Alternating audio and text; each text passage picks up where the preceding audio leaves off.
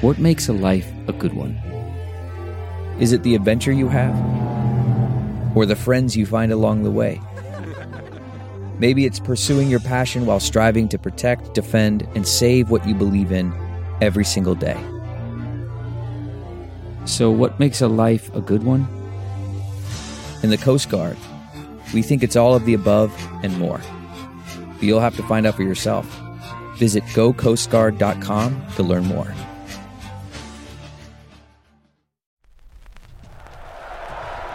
Five, 4, 3, 2, 1. But who's counting, right? And his name is Major. Oh, ladies and gentlemen, please welcome Major Garrett. From the nation's capital. Major, fantastic. It's The Takeout. This is a major achievement. With CBS News Chief Washington Correspondent Major Garrett, yes, CBS, yes, hi. Major Garrett. Major, that's nonsense, and you should know better. Is Major out of the doghouse? The answer is yes. Welcome to the very best part of my broadcast week. I'm Major Garrett, host and creator of this program. You know it's called The Takeout. Do you know why you're here? Politics, policy, a little bit of pop culture, and we're back in restaurants, I'm happy to say. We're at Atlas Brewing Company, right downtown Washington, D.C., sort of downtown, right near Nationals Ballpark. We're here in part because this facility is mostly fueled by, if that's the proper term, renewable energy. Mostly solar, is what I'm told. It also serves pizza, and as you gather from the name Atlas Brewing Company, something else we shall not partake in for the moment. Our special guest this week is the Energy Secretary of the United States, Jennifer Granholm.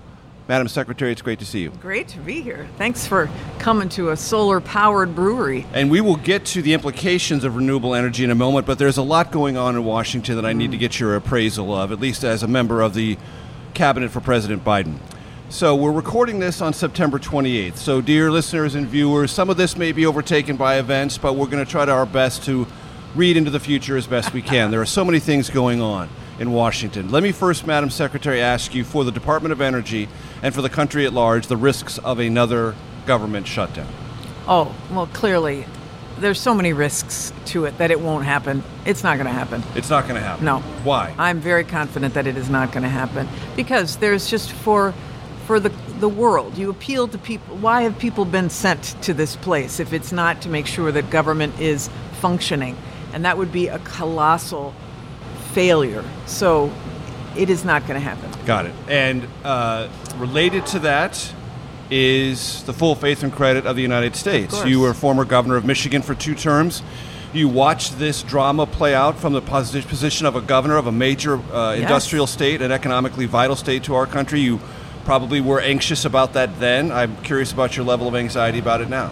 Well, when I was governor, actually, we had to shut down government because we could not reach an agreement.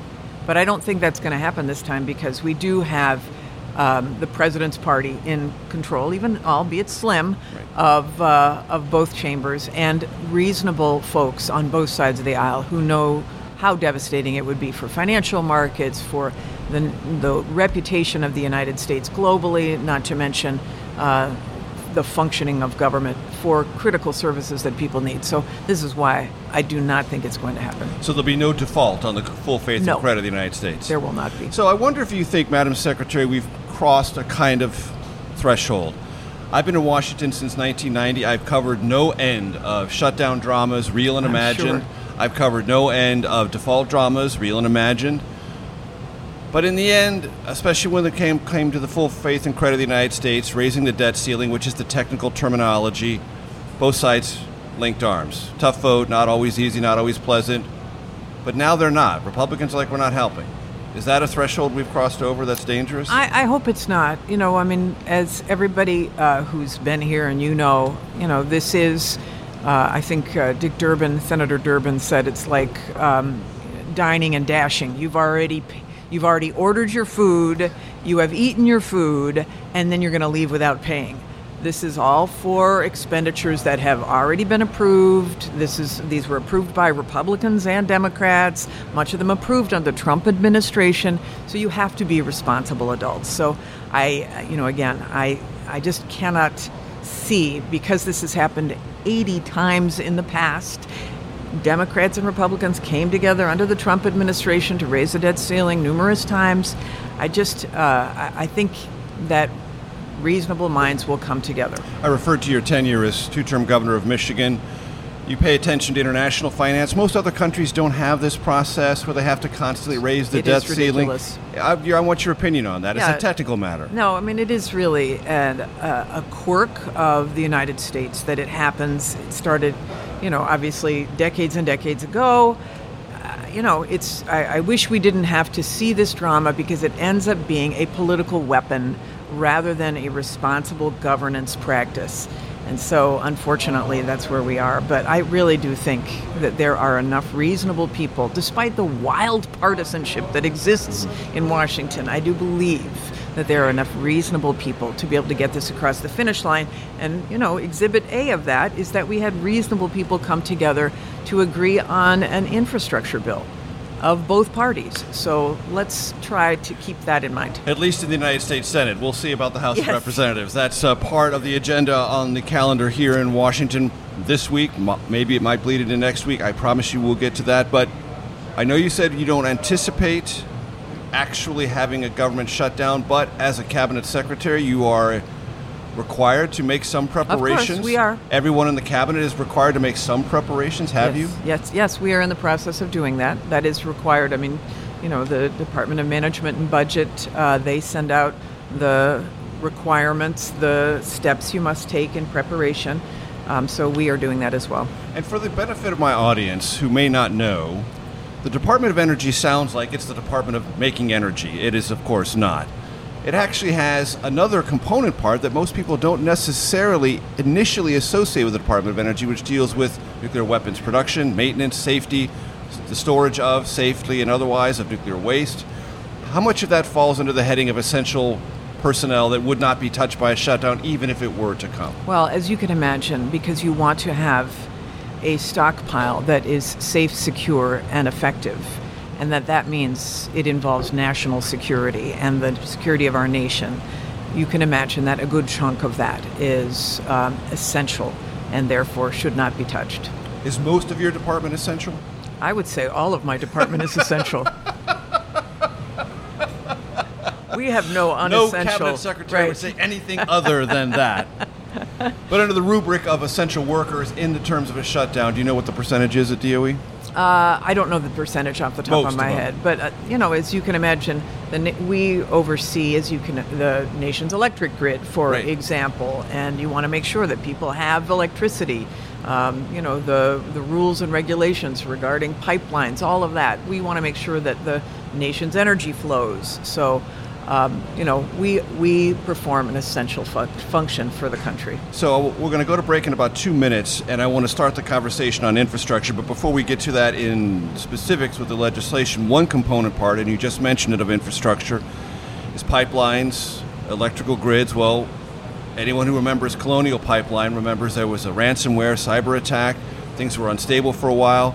What are your thoughts looking back on that? What's the state of cyber security around those facilities? Where are we? Yeah, well, at that time, we did not even have an oversight body for the pipeline functioning, other than the Federal Energy Regulatory Commission, which approves the laying of pipelines, but the operation of pipelines, because they're all privately held. Right. So what we did is we looped the pipeline under the same kind of umbrella that we have for the electrical system, which is like a public-private group that oversees cybersecurity, resiliency, reliability. And so now tucked under that is the pipeline realm. And so that's what we're working on now, is setting up the same kind of oversight body that we have on the electricity side. Meaning post-Colonial Pipeline, there are more eyeballs on this matter now? Yes, and we're working on more power for the federal government?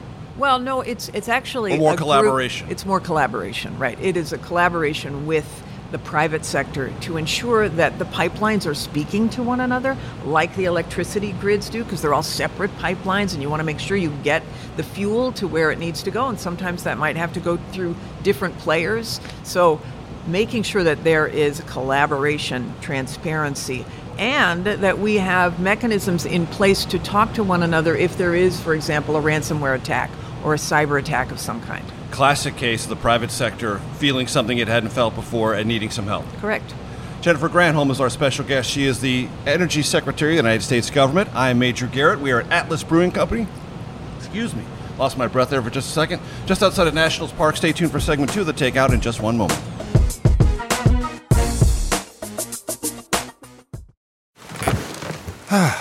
The comfort of your favorite seat is now your comfy car-selling command center, thanks to Carvana. It doesn't get any better than this. Your favorite seat's the best spot in the house. Make it even better by entering your license plate or VIN and getting a real offer in minutes. There really is no place like home. And speaking of home, Carvana will pick up your car from yours after you finalize your offer. Visit Carvana.com or download the app and sell your car from your comfy place.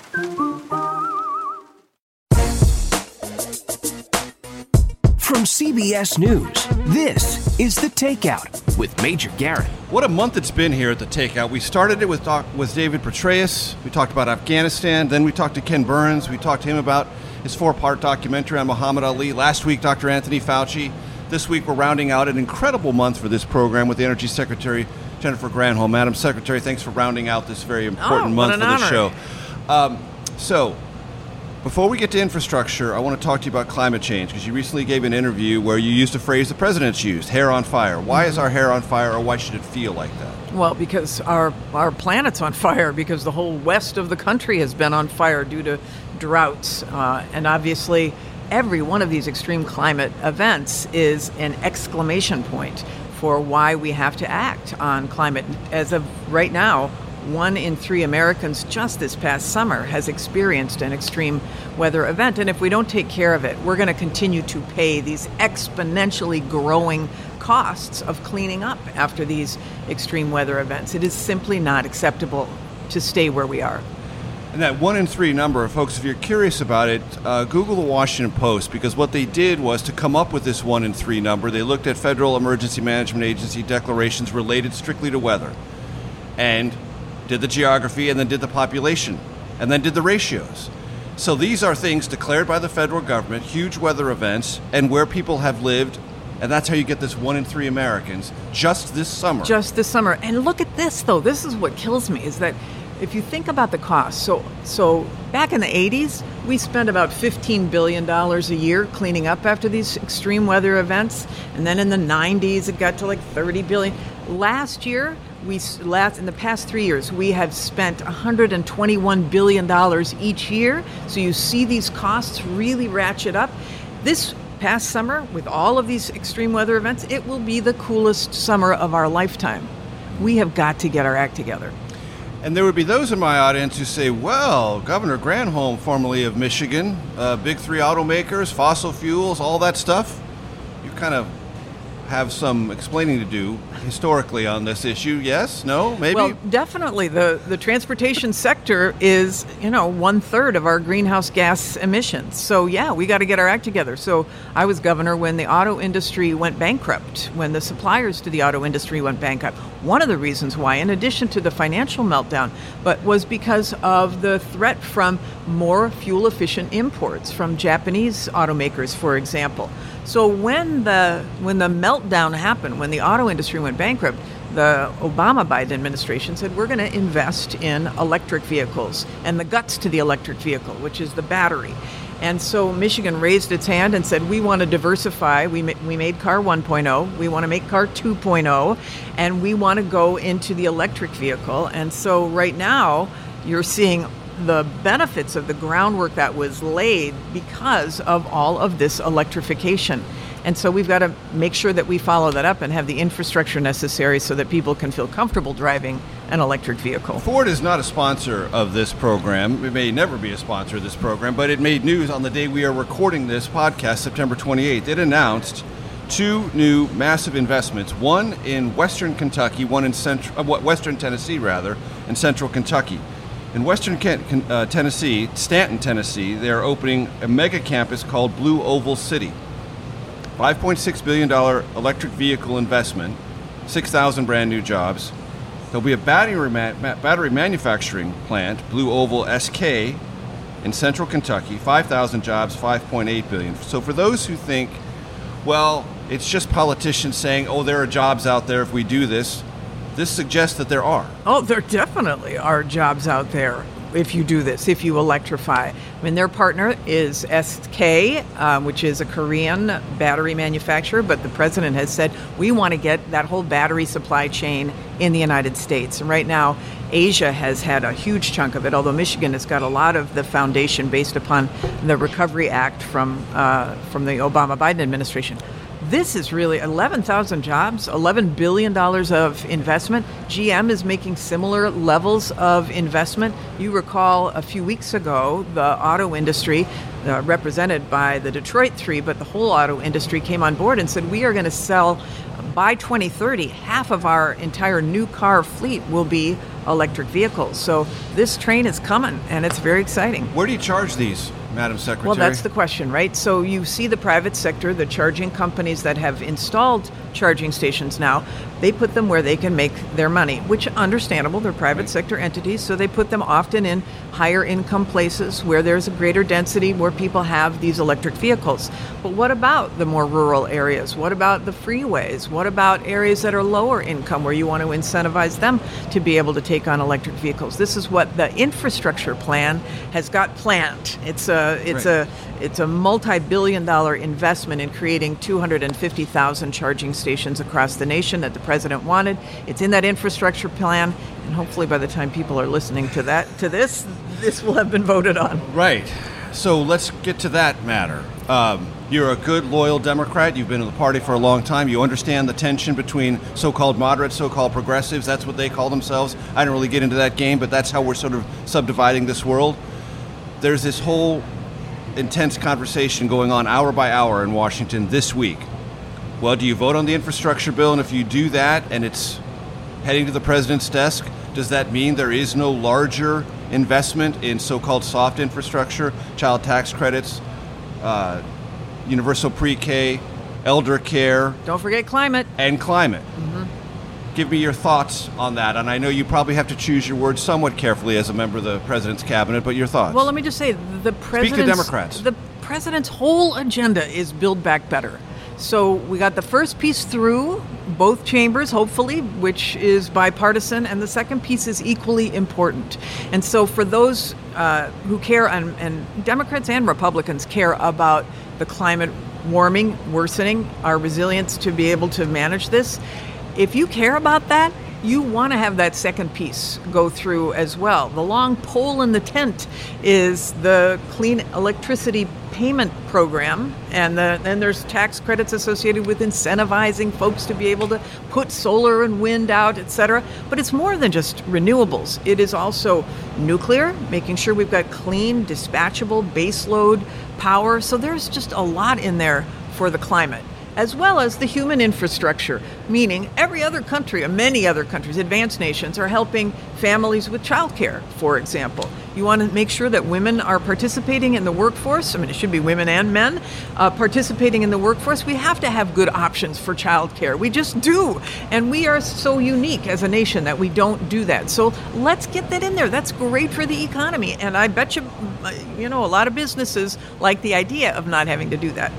Right. So let's get down to brass tacks. For those progressives who are saying, we're not voting for the infrastructure bill until we have passage of the other larger so-called reconciliation bill, what would you say to that? I say both are really important. Let's vote when we can and get them through. We want to. It doesn't diminish the importance of the soft infrastructure part, the reconciliation bill. If we do the infrastructure bill first, I mean, it doesn't. That's still going to happen. That's still going to happen. Yes, of course. We have Chuck Schumer and Nancy Pelosi in charge of the agenda. So but the progressives fear that if the infrastructure bill is approved, then suddenly the so-called moderates in the Senate back away from anything on reconciliation, and you can't get anything passed. Yeah, but there's lots to love in the reconciliation bill, as proven by polls that are out this week that showed that the American people love every single piece of this, especially that it's paid for. So, in the end, Joe Manchin and Kyrsten Sinema, the two Democrats who have been wobbly on this, will vote for a reconciliation bill. I think they will. It may not look exactly as it looks right now, but I believe for their constituents, they want to see something significant happening too. And It has been written more than once this week that the fate of the Biden presidency, at least on domestic issues, hangs in the balance this week and next. Do you agree? No, I don't agree. I do think that it's very important to get his agenda through, but I also think that most of us have a memory as long as that of a gnat. So this is, year one of a 4-year term, so there's lots of time. However, it is really important, no doubt, to get these very significant bills through, especially since we don't know what's going to happen politically in 2022. And you want to have something solid in that first 2 years of an administration. The memory of a gnat. Present company excluded. I'm Major Garrett, Secretary of Energy. Jennifer Granholm is our special guest. Back for segment 3 in a second.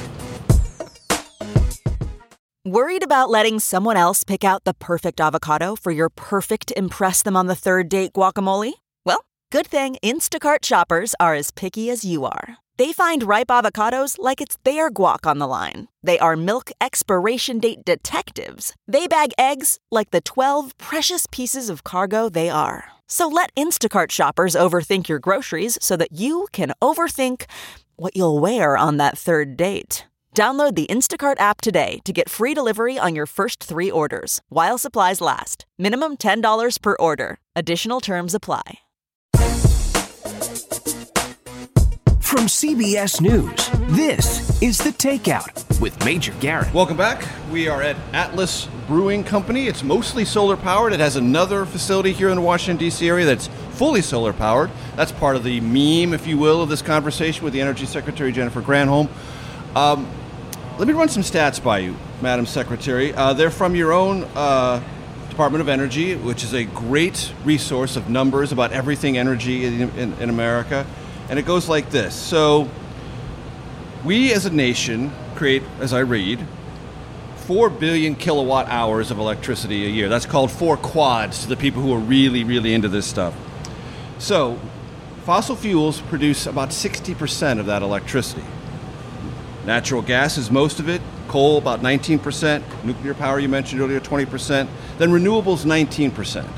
And in the renewable sphere, wind 8%, hydro 7.3%, solar 2%, biomass 1.4%. So again, there's this conversation. Geez, fossil fuels, we're still really reliant on that, and we're going to be reliant on them for a long while. Aren't we still going to need them as part of this mix? We're not going to totally overtake them in the next 5 or 10 years, are we? Well, the goal, of course, the president wants to get 100% of our electricity from clean sources by 2035. And the question is how you define clean. How do you define clean? Right, precisely. right. So some only natural gas is certainly cleaner than coal. It's cleaner, but it still emits. It emits both methane, which is a very potent greenhouse gas, and it emits carbon, CO2. So the question is, can you decarbonize fossil fuels? And so some of the investments, for example, in that infrastructure bill would be to have pilots for carbon capture and sequestration, where you remove the carbon at the point of combustion and you put it underground. Right. And so that has happened in other realms, that kind of practice. And so we want to see how far we can get on it. Other countries are doing it as well. And they are also looking at America for the technology. So we want to take it to scale and see if decarbonizing can be one way of getting to that clean. But there's a bunch of other stuff too. Geothermal. We don't use enough geothermal. The heat beneath our feet, we don't pull it up in order to make clean, dispatchable baseload power. We have some hydropower, but we're seeing in this era of droughts that is reducing because of the loss of volume of dams, etc. By definition, for hydropower, you need water. Right, exactly. But and when the water dries up, you have limited resources. I just have to say, Department of Energy is the solutions department.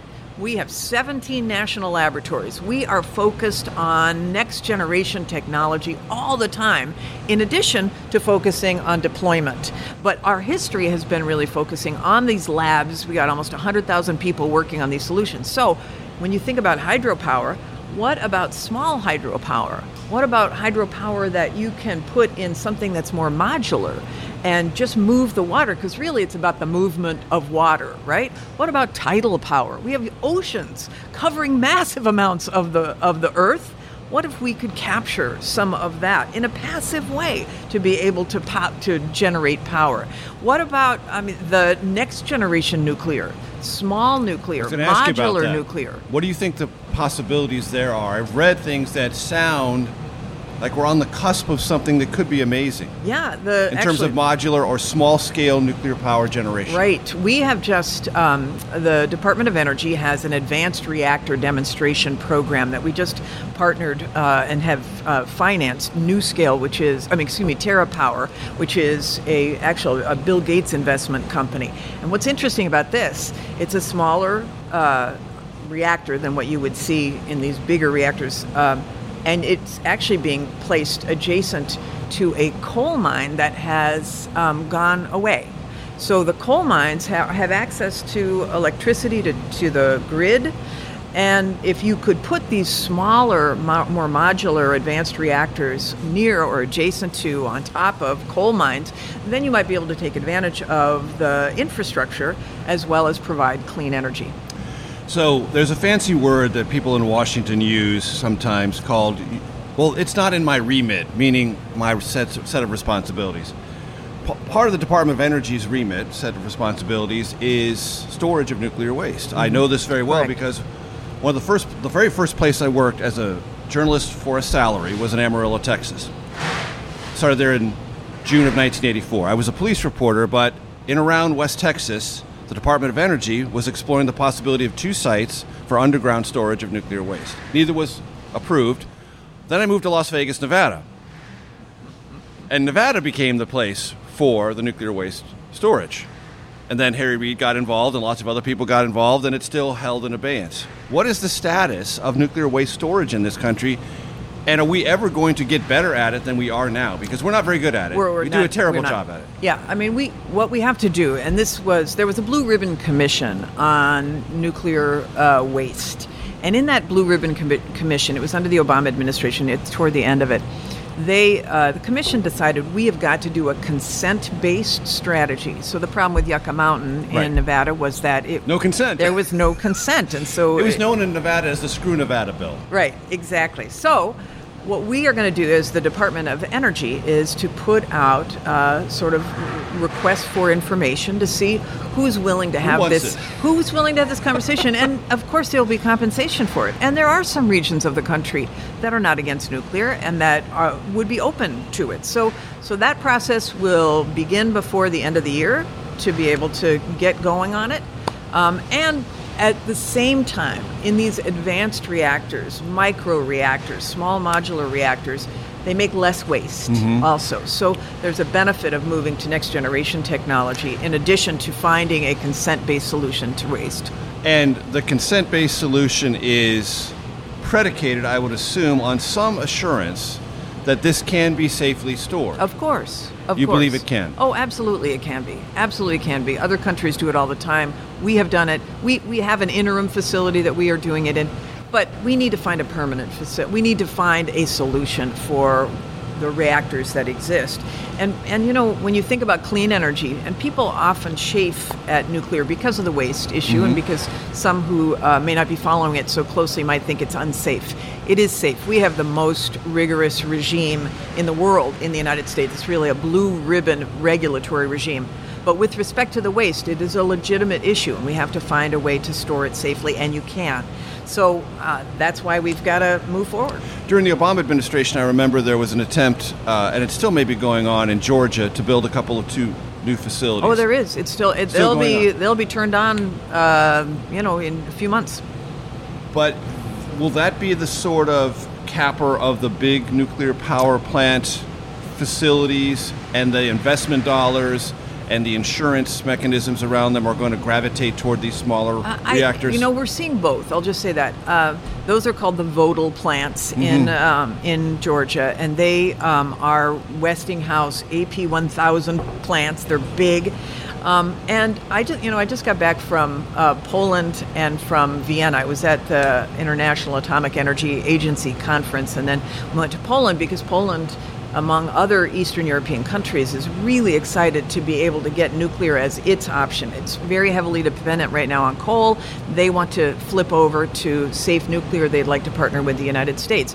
They want some of the big plants, but they also want some smaller ones. So they want both options. In the U.S., there's more interest in the smaller ones because they are a little more flexible for next generation. So we'll see both. But what I meant to say in my last soliloquy is that the U.S. gets 52% of its clean power right now from nuclear. So taking them offline, like some want to do, like Germany has done, means that you have got to find that much more baseload clean power, which is not an easy task. So for the foreseeable future, from your vantage point as the energy secretary of this country, nuclear has not only got to be a current part of the equation, but a larger part of the equation. Well, I think it's got to be, we've got to keep at least the 20%. Right, what we've got in terms of our overall. But this is not a silver bullet. It is silver buckshot. So we've got to do, the lowest hanging fruit is renewables, right? Solar, wind, we installed record amounts last year. We've got to double that, triple it. We've got to significantly increase wind and solar, and that's the cleanest and cheapest form of clean energy. And then we've got to do the others as well, including decarbonizing the fossil fuel. That is the voice of Jennifer Granholm, Secretary of Energy of the United States government. I'm Major Garrett. We are at Atlas Brewing Company. I'm told there's some pizza en route. We'll find out about that in segment 4 in just 1 second.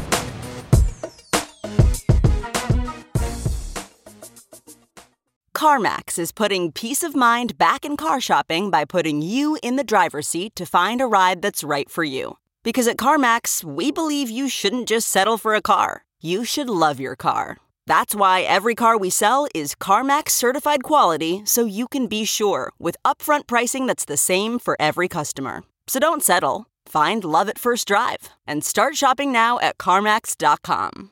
CarMax, the way car buying should be.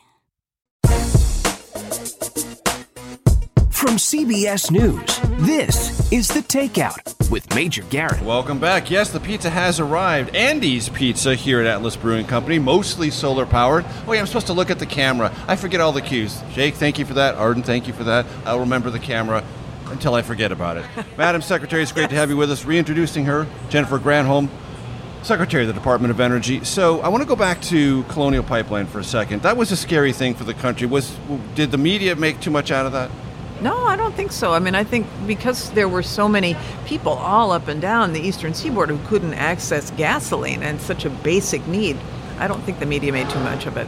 And was that for the industry a wake-up call? It was.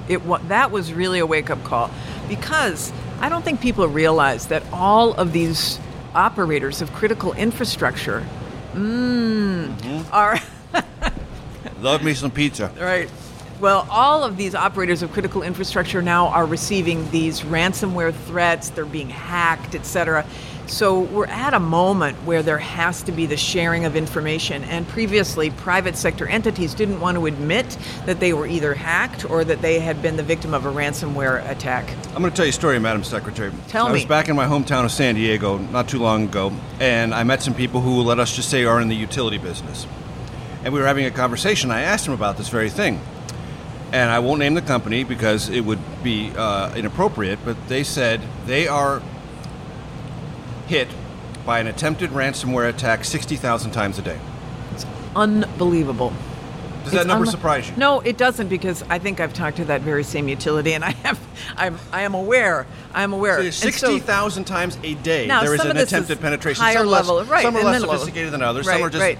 But what our concern is that there are sophisticated malign actors, both inside and especially outside the United States, who have developed this expertise that is very disturbing. And this is why, whereas before the private sector could operate under silos and try to take care of it on their own, we're at a place now where you have to share information. So one of the things, for example, in the infrastructure bill, there is a significant amount of money for us to be able to test equipment on our electricity grid to ensure that if we are getting a piece from somewhere else and it's not manufactured in the United States, or even if it is manufactured in the United States, that it doesn't have embedded software codes and ability for penetration by a malign actor. So it's really, cyber is really important.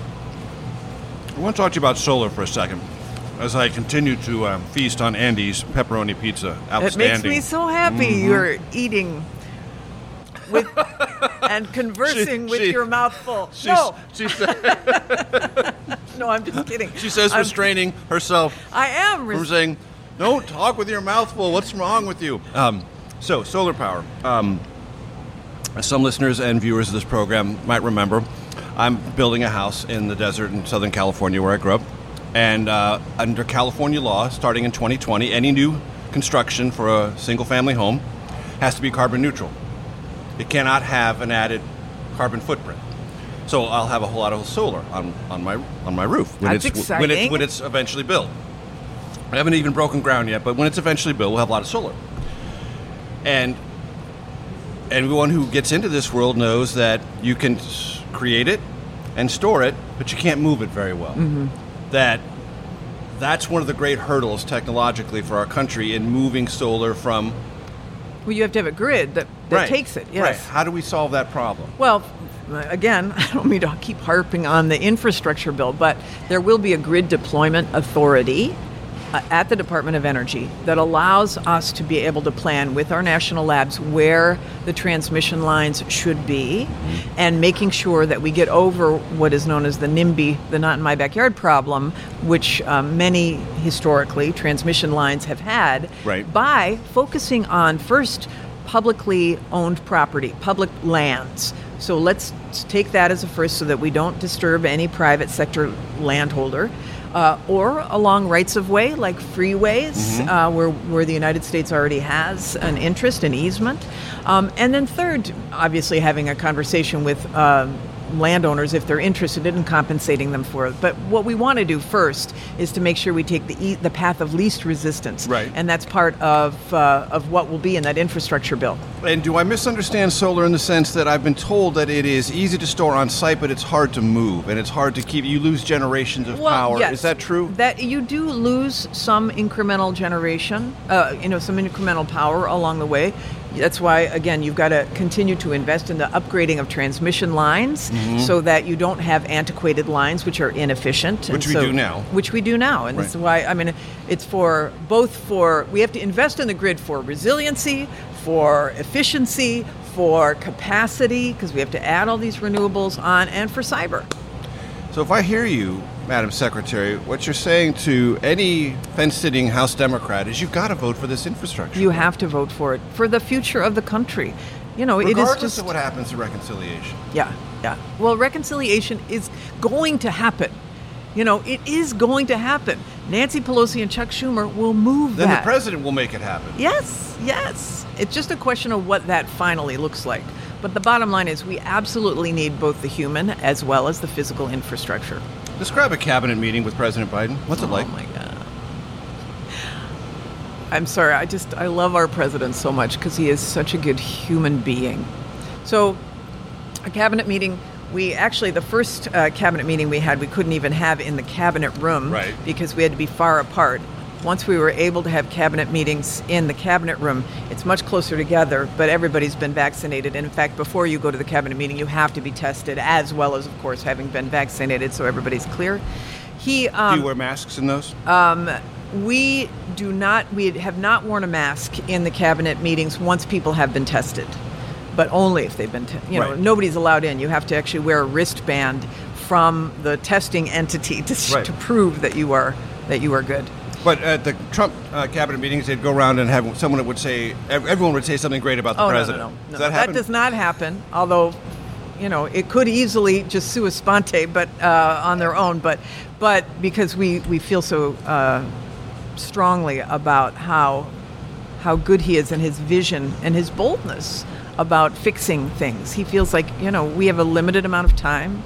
And we've got to do what we can for people in an era of huge inequality, in an era where you need to invest in the bones of our nation to be competitive globally, in an era where we're facing global threats. One quick thing before I let you go, and before we round out for our radio audience. We got 52 seconds left. President Obama in the stimulus in his first year spent about $984 billion. If let's just say, for the sake of argument, the reconciliation bill comes in at $2 trillion. Let's just pick a number. President Biden will have, in his first calendar year, if infrastructure is also passed, overseen more than $5 trillion of investment and spending in this country, making Barack Obama look like Hubert Hoover by comparison. I mean, just wrap your head around that. Explain to my audience and other progressive Democrats what's already gone on or what's in the pipeline. Yeah, I mean, first of all, be aware, if you go to any airport in this country and you see the condition it's in, if you drive on roads in this country and you see the condition they're in, you know we have got to invest in our nation for the future. You know we have got to invest in our people to make sure that they've got the skills to be able to compete in a very connected global economy. If we're not worth that investment, shame on us. We love our country. We're going to invest in it. However, be very clear that it is paid for. The president does not want to jack up deficits and debt. He wants to ensure it's paid for, and it's going to be paid for by those who have benefited the most from our country's largesse. Those who are the wealthiest, those who have the corporations who have not paid their fair share, corporations who have paid zero in taxes. Come on, that's not right. We should all be contributing, and that's what the president believes. But people who make under $400,000 a year, to be very clear, will not see one dime in tax increases. That is the voice of the Energy Secretary of the United States, Jennifer Granholm. Madam Secretary, it's been a pleasure. We need to say goodbye to our radio audience, but for those of you watching on CBSN and on the podcast platform, stay tuned for your Takeout Outtake Especial. I'm Major Garrett. We'll see you next week.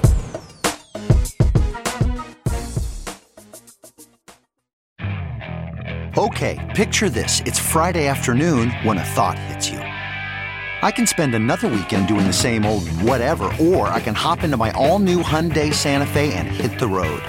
With available H-Track all-wheel drive and 3-row seating, my whole family can head deep into the wild. Conquer the weekend in the all-new Hyundai Santa Fe. Visit HyundaiUSA.com or call 562-314-4603 for more details. Hyundai, there's joy in every journey. From CBS News, this is The Takeout with Major Garrett. Welcome to your Takeout Outtake Especial. I'm Major Garrett. I am eating Andy's Pizza, delicious pepperoni pizza. We are at... I am trying to be reasonable. That is the voice of the Energy Secretary of the United States, Jennifer Granholm. We're at Atlas Brewing Company, right near Nationals Park, somewhat near downtown Washington, D.C., mostly powered by renewable energy, which is kind of the theme of our conversation. So, Madam Secretary, this is the fun and games part of our conversation. Okay. Not that you haven't had fun already. I mean, come on. It's been a blast. Exactly. Thank you. Exactly. So, we have 3 threshold questions we've asked every guest on this program for running on now 5 years. Our audience loves the answers to this. Last week on Twitter, someone complained that I didn't ask them of Dr. Fauci. It was the 3rd time he'd been on the show, the first time he got the questions. Okay, so folks, I always ask the questions, but I don't ask them a second time. First time at our microphone, so here they are. Take them in whatever order. Don't be worried. They're not terrible. They're very easy. So, most influential book in your life. One of your favorite movies or all-time favorite movies. And if you're going to fly back to Michigan or you're going to drive somewhere in that beautiful state and you have a good deal amount of time on your hands and you really want to have some fun listening to music, really, really want to indulge, what kind of music are you going to listen to? Artist or genre? Oh, I love it. Okay. I will listen to Bruce Springsteen any time of the week and Aretha Franklin. So frequently music. Mentioned as answers to that question. Are they? Yes. Dang. Bruce Springsteen and U2 are by far the 2 most frequently mentioned. Ed Sheeran, too. I like Ed Sheeran. Followed by the Rolling Stones. Hardly anyone says Led Zeppelin or Steely Dan, but that's my own cross to bear. Anyway, go ahead, Madam Secretary. Movie. A movie that I think is just amazing is Life is Beautiful. Mm-hmm. Roberto Benigni, and shielding a child from the horrors of Nazism. And book, well, of course, Bible influential book. Yes, frequently mentioned, always accepted. Of course. But in addition to that, I would say I'm in the middle of listening to, actually. Yes. Parting the Waters by Taylor Branch, which is fantastic. Deep historical book about civil rights movement. and how the waters were parted. Mm-hmm. And playing off of that, we had Ibram X. Kendi on this program a couple of months ago, and we've talked a lot about, in the last year, the reckoning the country is going through. And part of that reckoning is there were those in the country, principally among those who were white in America, who thought, well, after the civil rights movement and all that went into that, we were essentially done. Mm-hmm. And we're not. No, and we're not.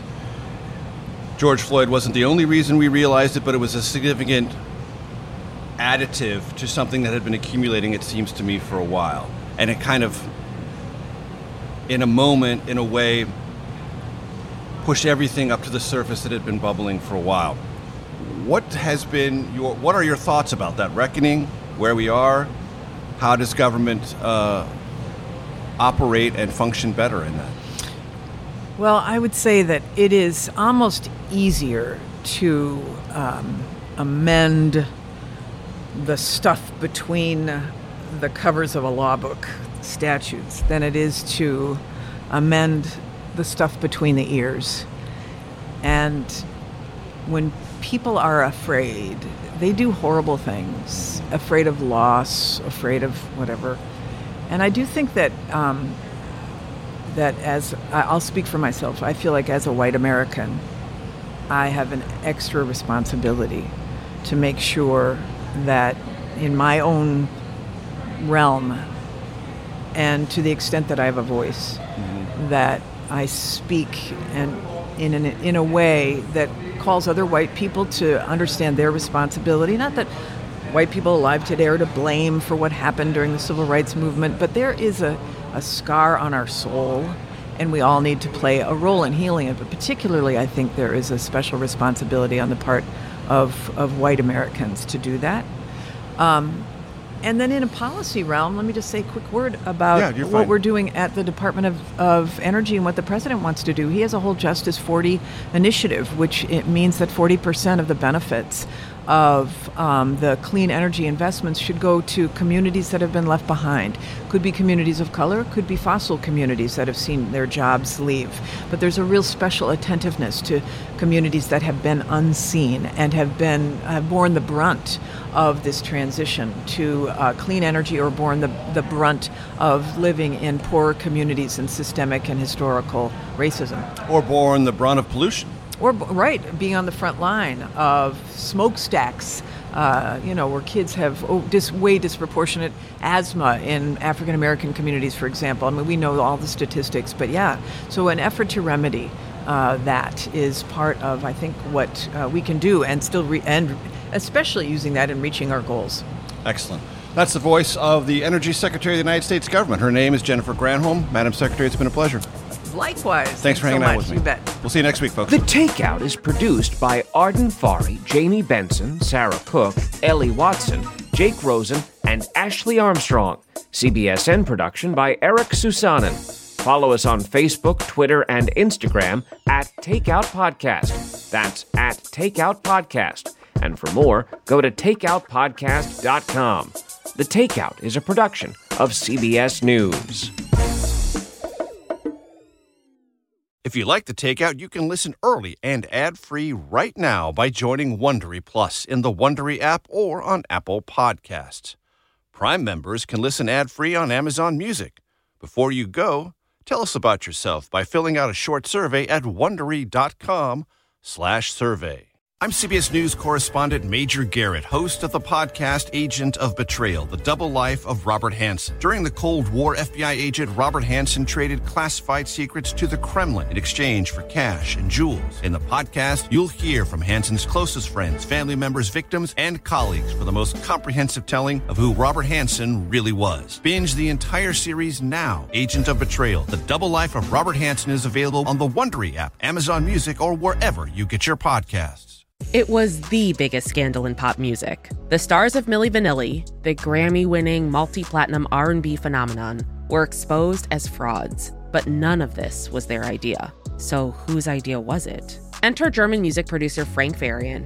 He saw the success of acts like Michael Jackson and Prince, and he wanted in, no matter the cost. So he devised the perfect pop heist. Two once-in-a-lifetime talents who were charismatic, full of sex appeal, and phenomenal dancers. The only problem? They couldn't sing. But Frank knew just how to fix that. Wondery's new podcast, Blame It on the Fame, dives into one of pop music's greatest controversies and takes a never-before-heard look at the exploitation of two young Black artists. Milli Vanilli set the world on fire, but when the truth came out, Rob and Fab were the only ones who got burned. Looking back now, it's hard not to wonder, why did everyone blame them and not the man pulling the strings? Follow Blame It on the Fame, Milli Vanilli on the Wondery app or wherever you get your podcasts. You can binge all episodes of Blame It on the Fame early and ad-free right now by joining Wondery Plus.